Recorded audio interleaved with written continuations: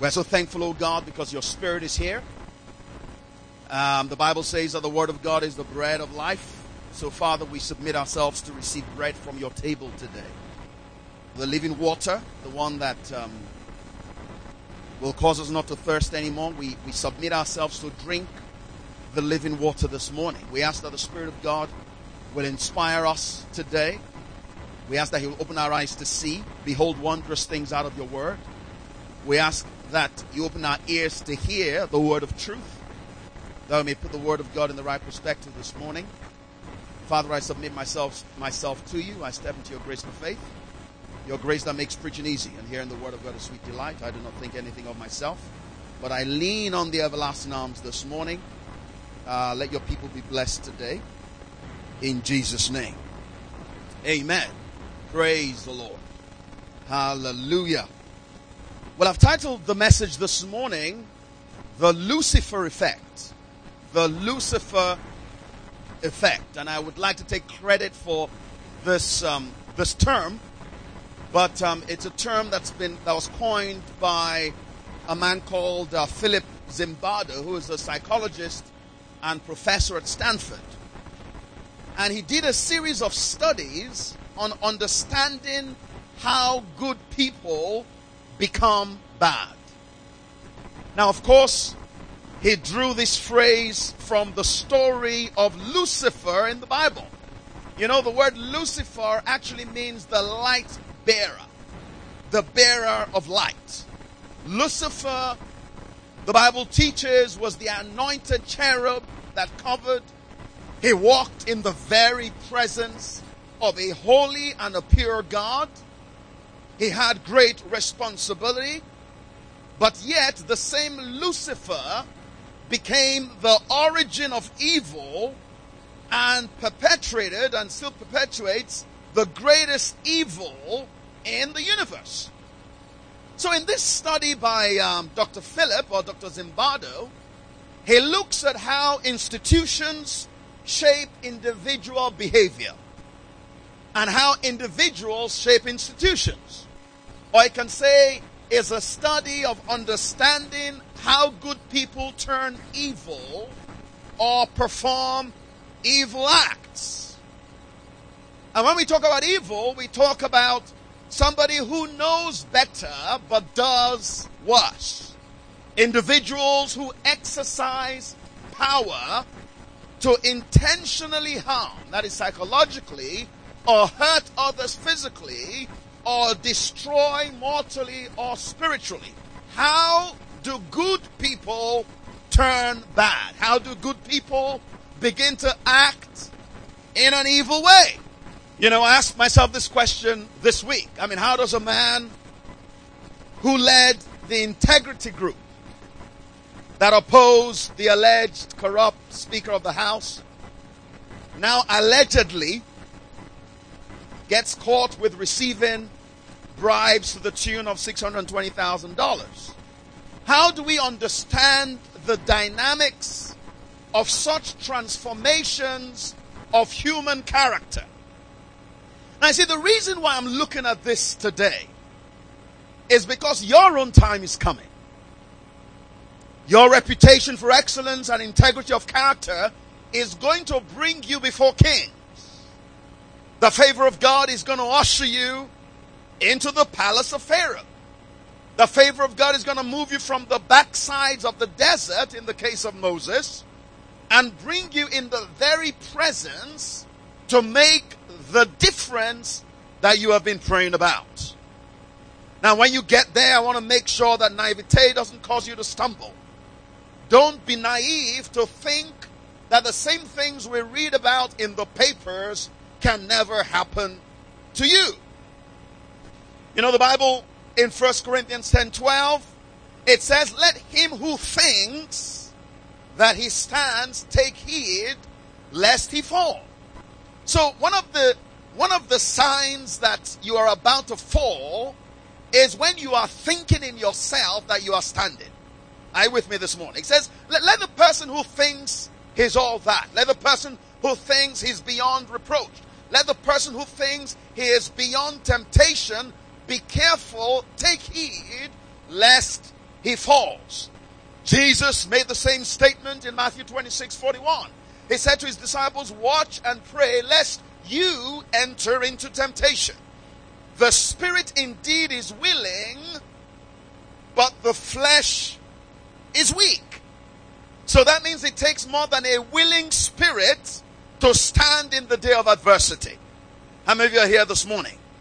And that's why I want to look at this. Because, as I said a few weeks ago, whenever people pray, God always sends a man. Alright? Whenever people pray, God always sends somebody.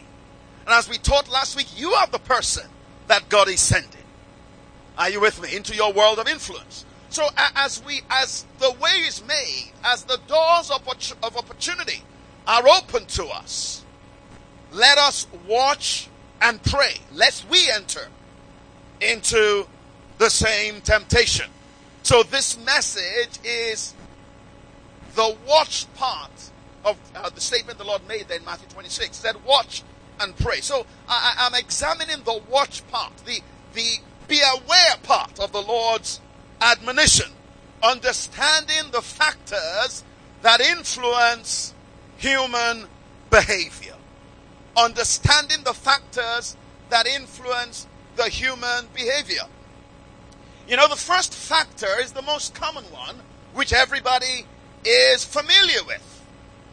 And that is what Dr. Zimbardo calls the dispositional factor. Everyone say dispositional factor. This is the bad apple factor. Alright? This is the little leaven leavening the whole lump factor. People with inherent character defects and sadistic personalities getting into positions that just amplifies what was always there. The guy that used to be a 419 guy and you knew how he operated.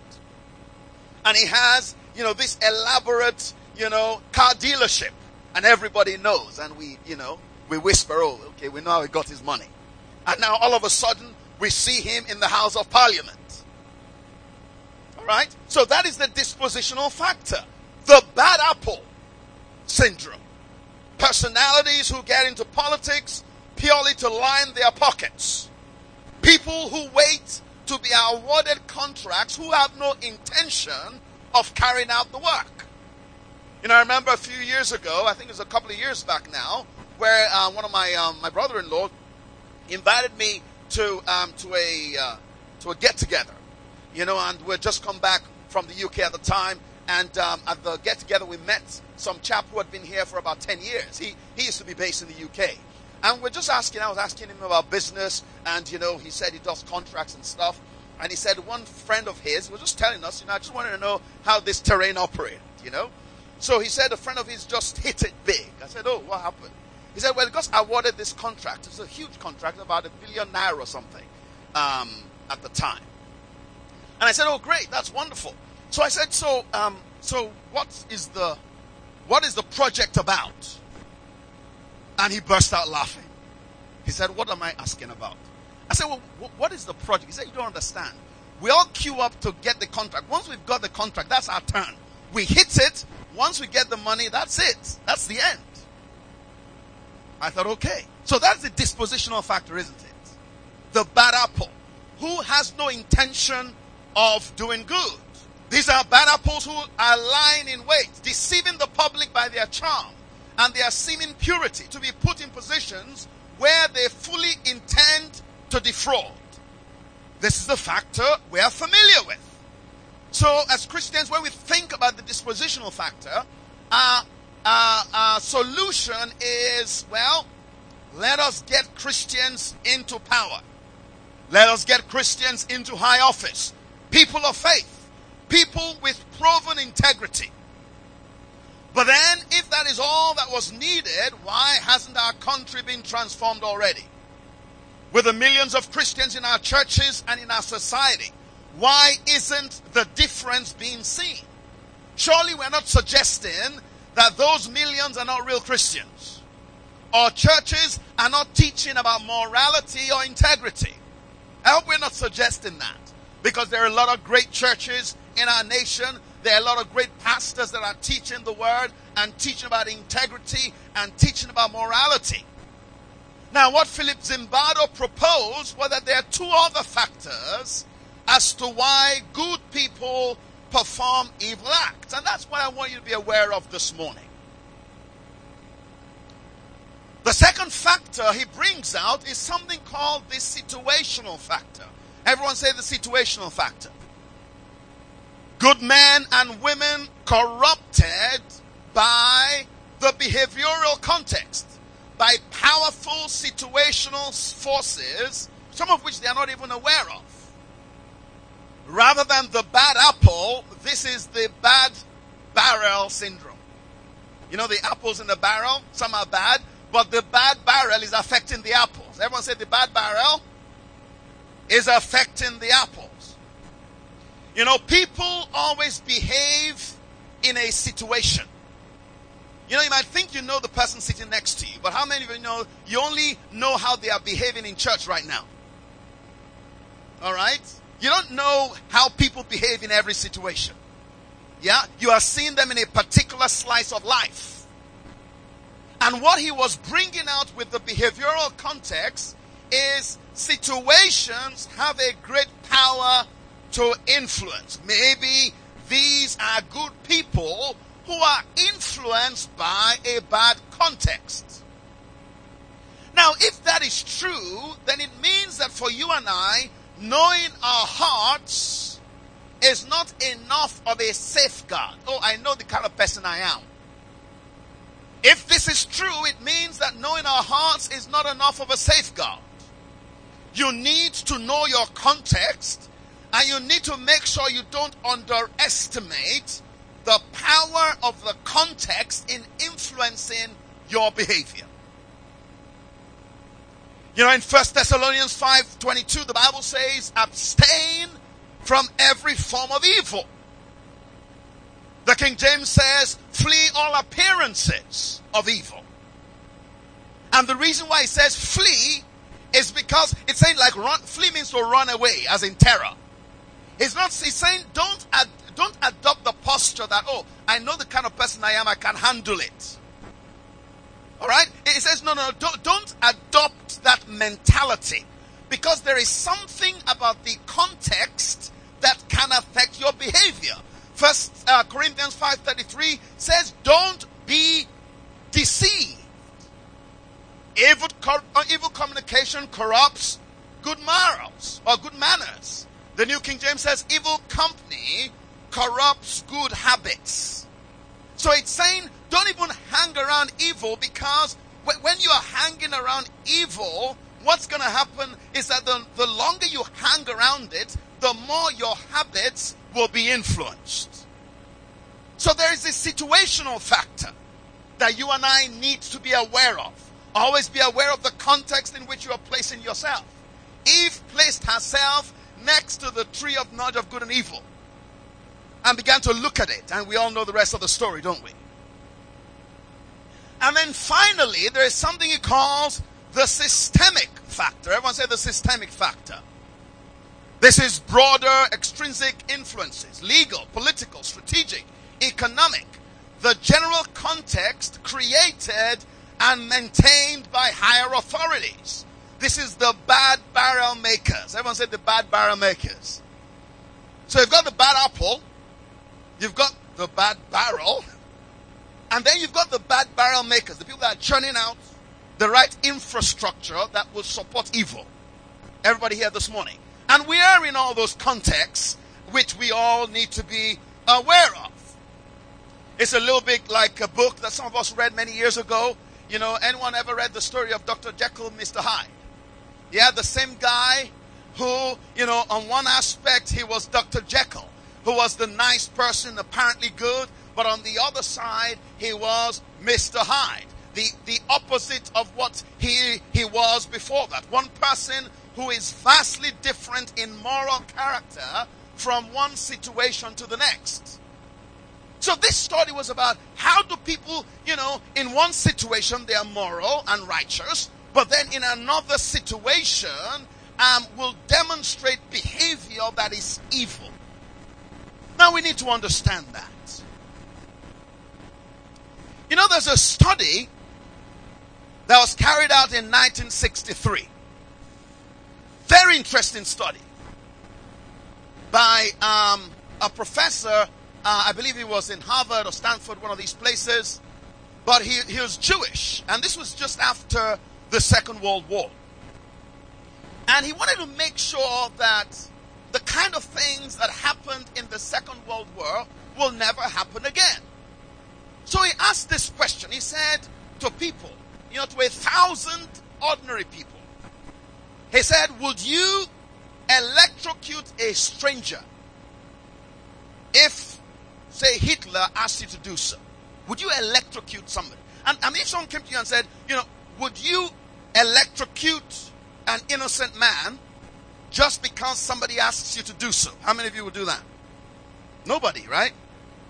Now, of course, he asked people, and everyone said, no. Of course, we can't do such a thing.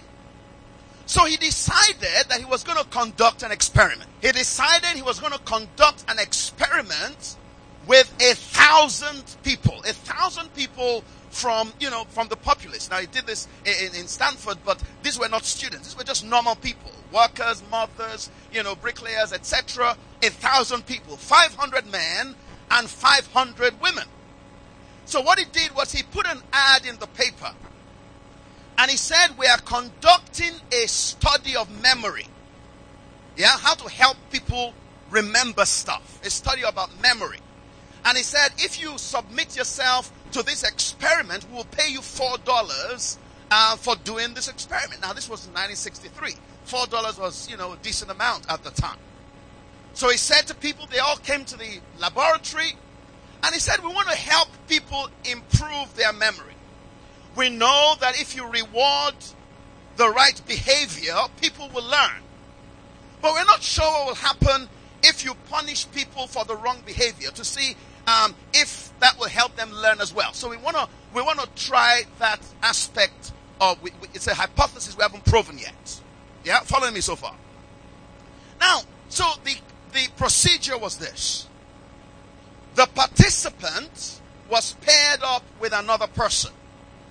And they drew lots to decide who was going to be the teacher and who was going to be the learner. Okay, so the teacher is the one that is penalizing if the learner gets things wrong. All right, I want you to follow me on this.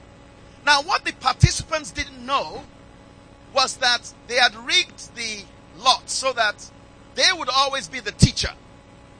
And the learner was actually one of his assistants, but they didn't know that. All they knew was, I am the teacher and this person is the learner. Now, this is what the experiment was about. They took the learner into a room, a locked room, and they had electrodes attached to the learner. Okay? And the teacher with a researcher would go into another room. And in this other room, there was an electric shock generator with a dial on it. Okay? So basically, as you turn the dial, it will increase the quantity of electricity that was being passed into the body of the learner. Are you here this morning? And it started from 15 volts. 15 volts is not it's not a lot. All the way to 450 volts. Now, on this dial, when you get to 300 volts, it says danger, XXX. And then on 450, it says XXXX. Yeah, so the teacher, who was an individual like you and I, gotten from I just heard someone say, not me, gotten from society, was standing next to this guy in a brown robe, or in a gray robe, who was like the researcher. All right, and so this was the way the experiment was going to work. So they gave the learner certain cards to memorize. So imagine two pairs of words like shoe and feet, yeah, hat, head, driver, car. So they said memorize all these words, and we're going to ask you questions. So the instruction to the teacher was that if he gets it right, tick a box, but if he gets it wrong, apply a little electric surge. Yeah, because we're trying to to help his memory. No. I need you to get this. All right? So, when the experiment started, of course, the learner was giving wrong answers all the time because, he was actually the assistant of the professor. All right? So the teacher was increasing the electric surges. So the experiment was to see how many people will go to 450 volts. Yeah, good experiment, right? So before this guy, Milgram, conducted this experiment, he got the top psychiatrists in the land and asked them the question, what percentage of the population do you think will go all the way to 450 volts just because somebody told them to do it? And all the psychiatrists said, that would not happen because, only bad people do bad things. Only bad people do bad things. So they said, we believe that only 1% of the population will ever subject themselves to that kind of thing. Yeah, and we have the same mentality. We do what the psychiatrists suggest. We overestimate the disposition of the person and we underestimate the power of the situation. Everyone said the power of the situation. Okay, so this is what actually happened. This is what actually happened. As these guys began, they would begin by applying 15 volts. Now the dial had 30, they had like 30, because it's 15 volts, and they had like all the way to 450. So there were 30 turns of the dial. All right? So initially everything was okay. You get it wrong, 15, 30, 45. And then they can see on the dial. By the time they got to 285, they would hear from the other room the person saying, man, this thing is hurting. This thing is hurting. Okay, you guys should stop this now. This thing is hurting. And then the person that is applying the individual would say to the guy in the lab coat that I think that guy is really hurting. What do you think? Who's going to take responsibility if the guy dies? And the lab coat guy says, don't worry, we will take the responsibility. And then he turns it up to 300. By the time he gets to 300, the guy in the room is screaming. Now, the guy in the lab coat has been given some standard responses. One response is, please continue. Another response is, the experiment requires you to continue. Another response, it is absolutely essential that you continue. The fourth response, you have no other choice but to continue. Don't you understand? You signed a contract. You are not going to get the $4 until you finish the experiment. Now, those were the standard responses the guy in the lab coat was meant to give. Now, these are the results of the experiment. 1,000 people. Now, first of all, nobody got into the room and said, you know what? Electric shock to another individual, I'm not doing. Yeah, nobody did that. Because they were told the big lie. What was the lie? We are trying to improve somebody's memory. Alright? Now, nobody stopped when they got to 285 volts. So everyone went to at least 300 volts. Now, at 300 volts, a few of them stopped. At 375 volts, the person in the room, they heard a big thud. Like the learner, right? Because by 285 is screaming. By 300, the guy that's applying the pressure heard a big boom. And he will say, I think that guy is in trouble. But this is where the guy in the lab coat says, you have a contract, So the person that is applying the pressure doesn't feel that he has a way out, even though he does. So in his mind, because between 375 and 450, there's about 3 more dials, he feels, well, let me just finish it so I can leave quickly. So what they found was 66% of everybody that was tested went to 450 volts. 66%.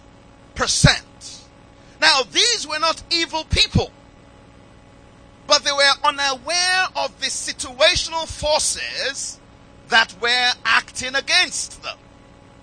So the conclusion of the study was that ordinary people are likely to follow orders given by an authority figure, even to the extent of killing an innocent human being.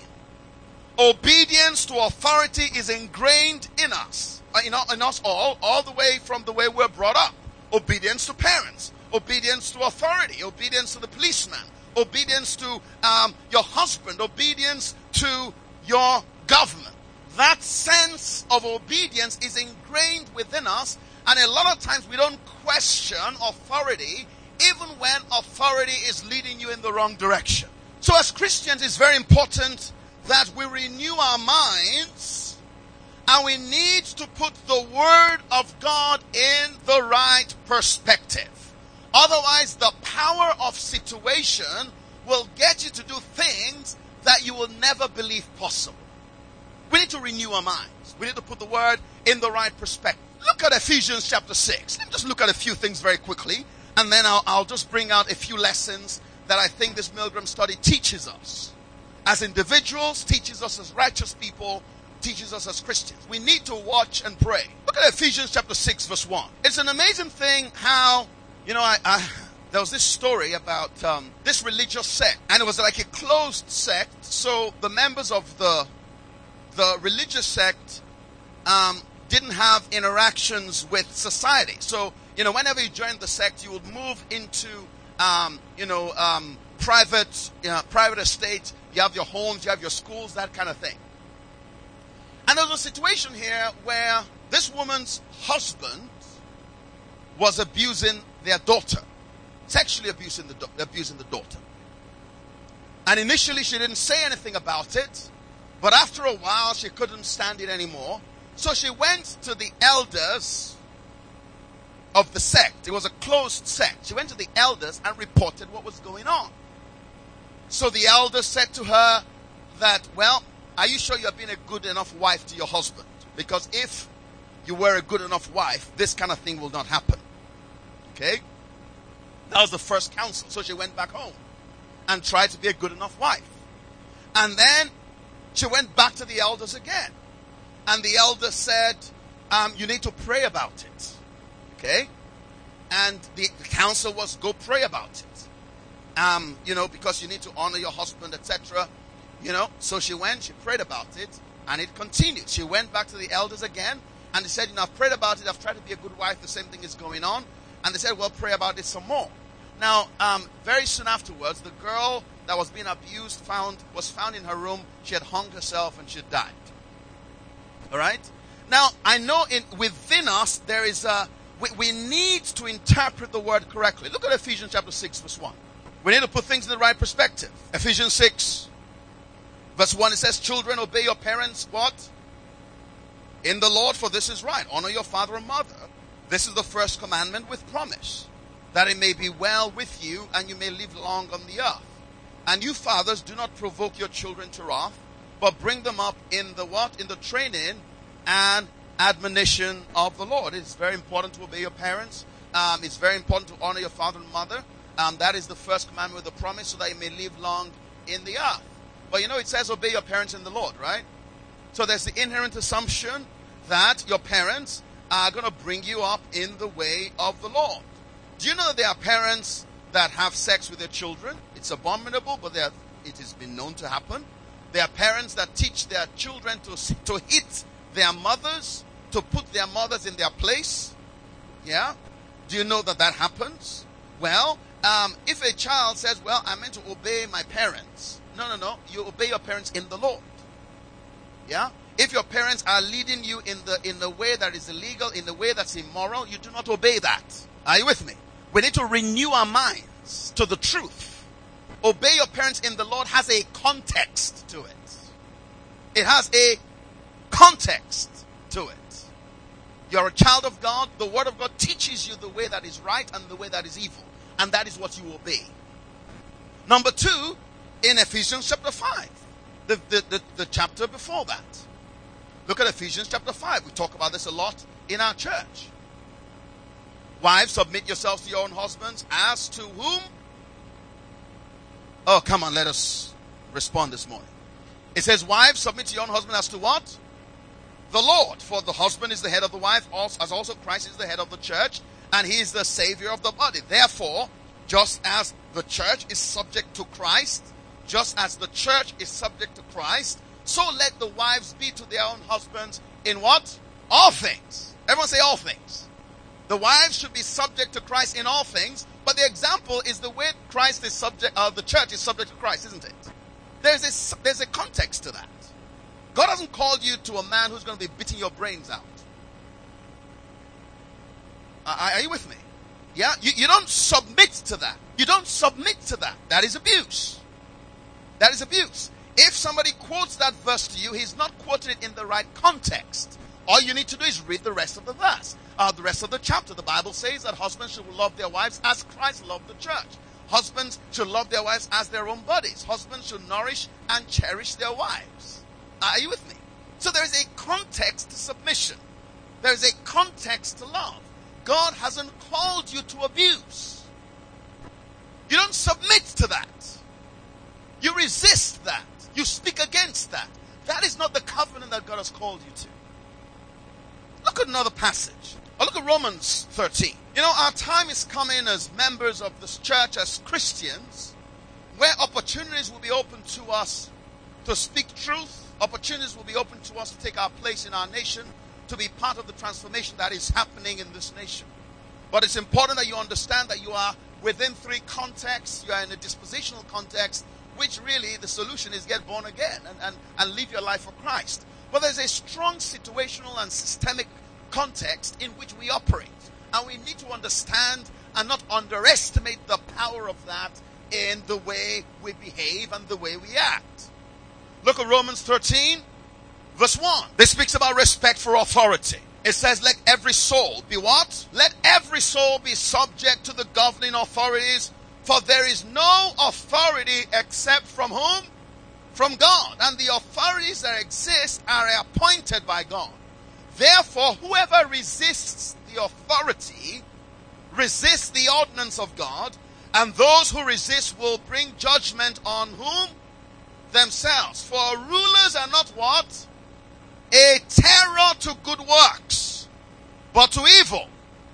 Do you want to be unafraid of the authority? Do what is good, and you will have praise from the same. For he is God's minister to you for good. But if you do evil, be afraid, for he does not bear the sword in vain, for he is God's minister, an avenger to execute wrath on him who practices evil. Therefore, you must be, everyone say therefore.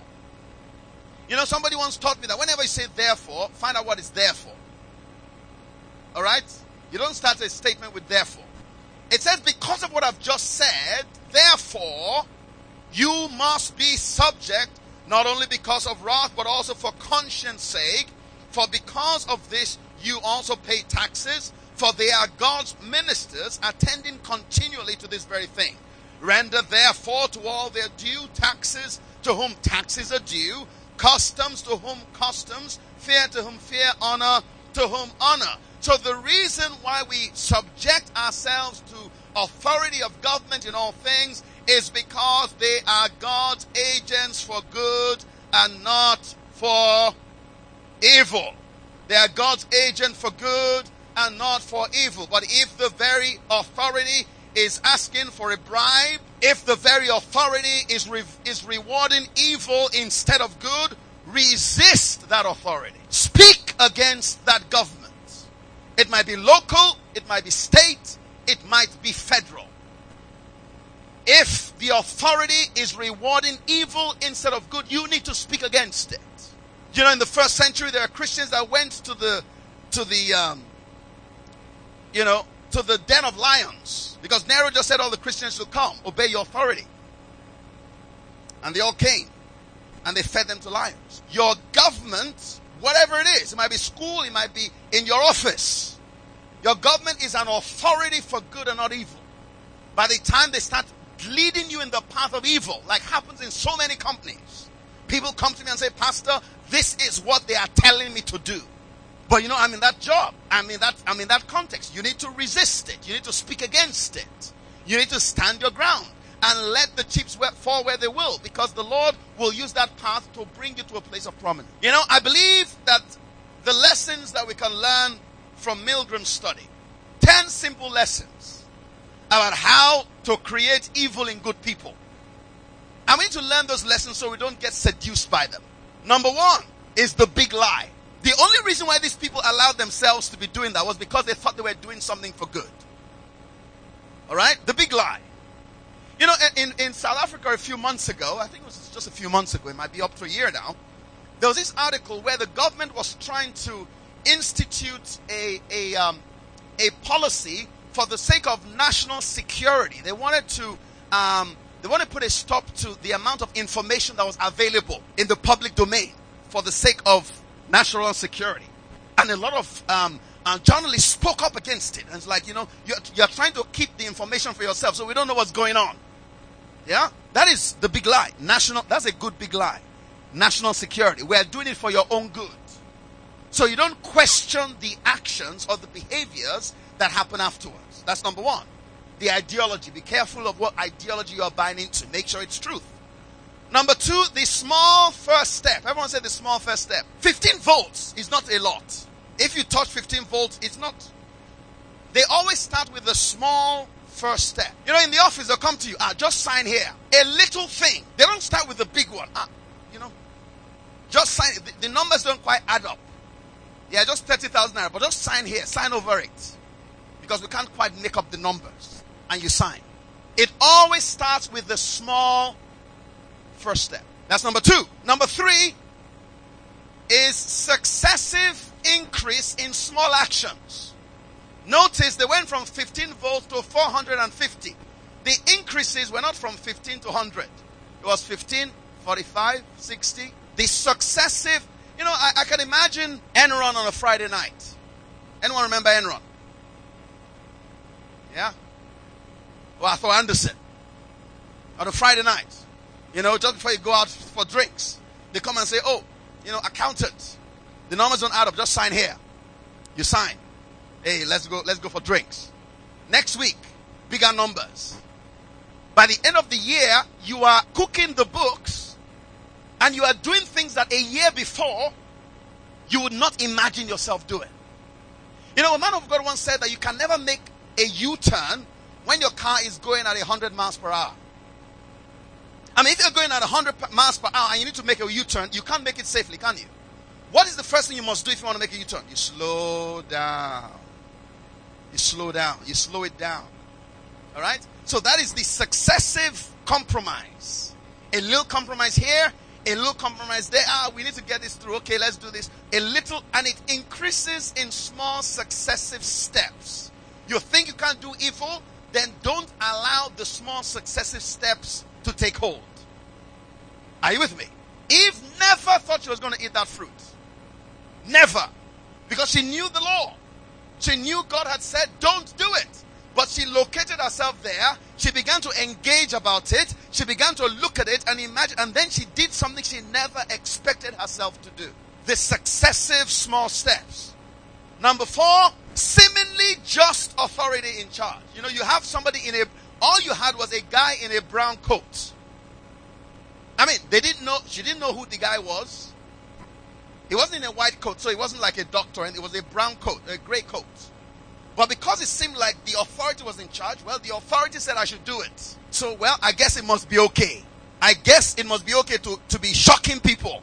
Yeah? I guess it must be okay to be to be reneging on a contract that we have committed ourselves to. It must be okay because the CEO said it's okay. Must be alright. Seemingly just authority in charge. Number 5, compassionate leader changes gradually to become authoritative monster. We don't know how to deal with the transformation. Because, it was a good guy before and we're okay. We're all hanging out. But he becomes an authoritative monster and we don't know where to draw the line. It's like, well, maybe he's going to go back to good. Yeah? Number 6, rules that are vague and changing. Whenever rules are clearly stated, you can say this is the rule. But when I wonder why a lot of us, let me say us, we travel to England and we behave differently. Have you ever wondered why? I mean, I know for myself, I'm one of you. For myself, I know I drive differently in the UK. I love driving. I love fast cars. I drive different in the UK because I know in the UK, if I should cross a red line, the bus line, I'm getting a fine. If I should drive beyond, what is the speed limit here? When the laws are vague, when they are vague, in the UK it's very clear, and it's enforced. All right, it's enforced. If I go beyond, a policeman doesn't have to chase me down. I will get a fine in my house. If I don't pay the fine, I will get points on my license. There are some things you do that you get points and you pay the fine. You don't do that, they are coming for you. Yeah, the laws are clear. But you see, we like in this kind of environment where good people go bad. The laws are vague, subject to interpretation. Number 7, the situation relabels actors and actions. It's always about, we're helping rather than we're hurting. It's like a teacher. In this particular experiment, is like, the guy that's the teacher is thinking that I'm helping the other person to remember.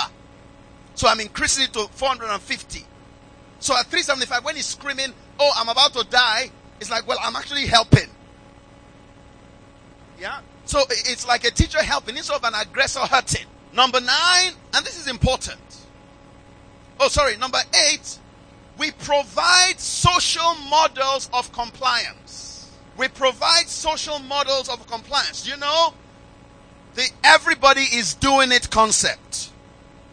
Do you know, if you see somebody like yourself, as educated and professional as yourself, doing something, it gives you that permission. Especially someone you admire. You see them doing something, so you feel, well, it must be okay. Yeah, they provide you. But there's this pastor that does the same thing now. They'll give you a name, but come on, they do the same. This colleague, this guy, right? Yeah, he went to Harvard too. He does the same thing now. Yeah, they provide social models of compliance. Number 9, and this is important, they allow verbal dissent, but insist on behavioral compliance. So for instance, in this study, they let the person say, I'm a good person, I don't like hurting people. Oh, that's good. They're a good person, but you signed a contract. So they will allow you to pray before the board meeting. They will allow you to drive into the car park with your, Abraham's blessings are mine. They will applaud they will give you time off to go for your prayer meeting. But they will accept all that. Oh, you're a Christian, wonderful. Please pray for us, Pastor. They will encourage tithing and giving to good causes, but they will still get you to do the thing they want you to do. Sign here, please. Okay, you're going to church afterwards. Good, wonderful. Sign. So they applaud verbal dissent, but then they still ensure compliance in your behavior. And lastly, they make exiting difficult. They make exiting difficult. That's how a cult operates. They make sure that all your influences are within a controlled environment. So all the people that you see, there's some guys that work almost like 24 hours a day. So all your guys that you're hanging around with, your office guys, your mind is twisted to think that is what life is like. Because they make exiting difficult. You are there with only one person, the guy in the brown coat. There's nobody else with you. Just both of you. Now imagine if they had opened the door and somebody else came in and saw what you were doing and said, what do you think you are doing? We wouldn't have had 66%. Shocking this man with 450 volts. Alexander Solzhenitsyn, who was a Nobel Prize winner, he made this statement. He said, if only it were all so simple. If only there were evil people somewhere insidiously committing evil deeds, and it were necessary only to separate them from the rest of us and destroy them. But the line dividing good and evil cuts through the heart of every human being. And who is willing to destroy a piece of his own heart? So he's saying that, these influences affect all of us. So we as Christians need to live our lives with humility. submitting ourselves to the Lord in prayer, ever conscious of the effects of the situations we're in and the context from which we operate. We must always interpret the Word of God in the right perspective. It's important that you have somebody outside your immediate environment that can bring objectivity and bring advice into your life. I believe that there's a great transformation happening in our nation. I believe that the church is the hope of our nation. But the Bible says that we should be as wise as serpents and innocent as doves. Jesus said, pray, but also watch. Understand the power of situation. Understand the power of the system to influence your behavior. And with the wisdom of God and a submitted heart, you will resist the enemy when he comes, because he will come. He will come. And he will always come with subtlety. Let us pray. Father, we're so thankful for the Word of God. Lord, we're so thankful because the Word of God brings light. It is a lamp unto our feet and a light unto our paths. Once again, Father, I thank you for the men in this house. I thank you for the fathers in this house. I thank you for this generation that you are calling to a place of excellence and power. I thank you that you have called us the light of the world and the salt of the earth. I thank you because you have sent us as light bearers into all the systems of this world. I thank you, O God, because we will obey your word and will be victorious in everything that you have given us to do. Father, we are so thankful for your grace and your word. And we make a commitment to not be hearers of the word only, but be doers of the word. Father, we give you thanks. In Jesus' name.